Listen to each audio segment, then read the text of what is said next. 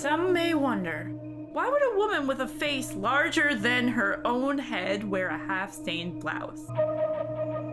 But perhaps the question you should really be asking is, would I even have a face larger than my head if it weren't for this here half-stained blouse? They call me the Leng. It may seem odd that I would purchase a blouse that was half-stained in the first place, but I've never been what you might call a glamourista. I guess I'm more of a plain type of girl. The kind who spends her time wandering the streets looking for uncashed checks. I found the blouse while I was vacationing off the coast of Niagara. A fellow on the boat I sailed in on told me that if I liked witchcraft, I should check out a local village known for its eccentric curiosity shops. I do not like witchcraft, but I was in need of some oils to calm the throbbing. I had accidentally hit myself really hard on the head with my thermos earlier that day. I was not making much sense. I kept mistaking numbers for animals, that kind of thing. When I reached the shore, I asked a taxi man to take me to the village. He protested, shaking his head no, waving his arms and honking his horn. Then I gave him $1 American, and his mood quickly changed.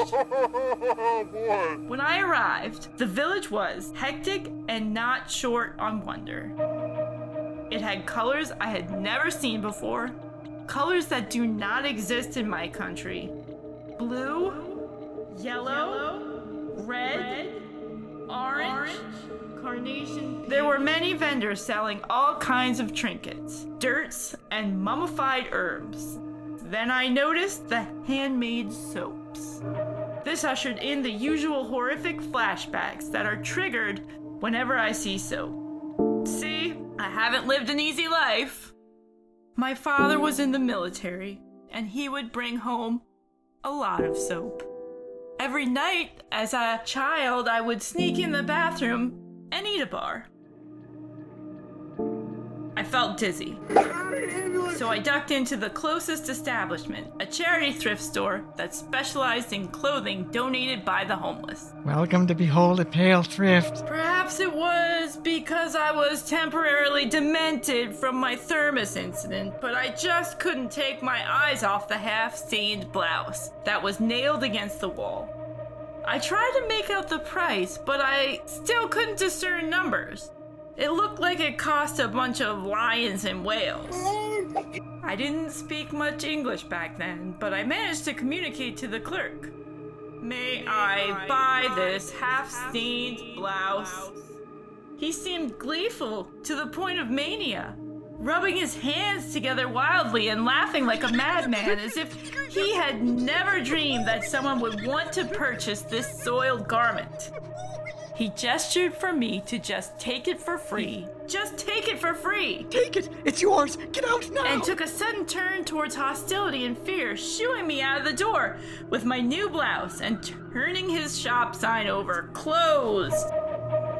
I should have known then that something was not quite right with the blouse. Why was he so eager to get rid of it? Why was it nailed to the wall? Why did the blouse taste like hospital when I sucked on the stained area? I almost threw up on that one. Believing only that I had just scored a major bargain, I found the nearest porta potty to try on my new blouse. It looked beyond okay. In the small cloudy mirror, I checked to see how every part of my body looked with the new blouse on. I checked my legs, they looked alright. My arms were fine, my shoulders and fingers too. I checked my neck and back and even my hair.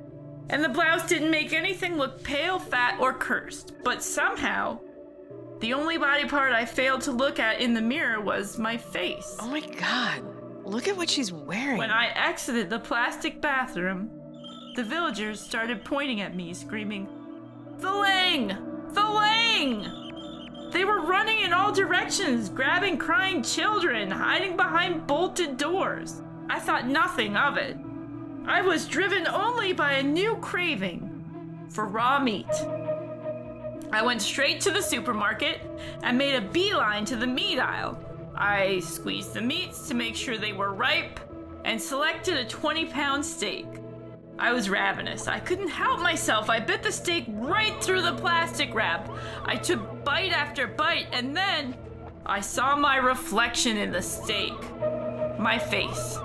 It had grown larger than my head. It's true, I am the Leng. Ew, look at her face. It must be the blouse, I thought. This wretched talisman has caused an evil supernatural transformation. I tried to take it off, but it would not fit over my face. I tried to cut it off, but there was another half-stained blouse waiting underneath.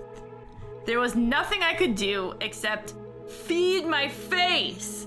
I ate 9 steaks before a security guard arrived. Then I ate him too. Then I started flapping my arms, using my new power of flight to fly around the grocery. She's flying around like an idiot. The customers made a wall of screams and a pile of panicked meat jammed at the front exit. I was about to start digging into this human buffet when, on account that I am a half-wit, I hit my head on an industrial-sized ceiling fan and fell to the floor unconscious. What is that lady doing? I woke up where I am today, committed to the Niagara Falls Asylum for the Criminally Phantasmagoric. I'm still stuck in my blouse, but my face is back to normal. The doctor says, eat 1 soap a day to keep the evil away. So here I am, in this little padded cell. Just me, my blouse, and several stacks of soap bars. So much soap! So much soap! So much soap! So much soap! So much soap! ¿Puedo comprar esta blusa medio manchada?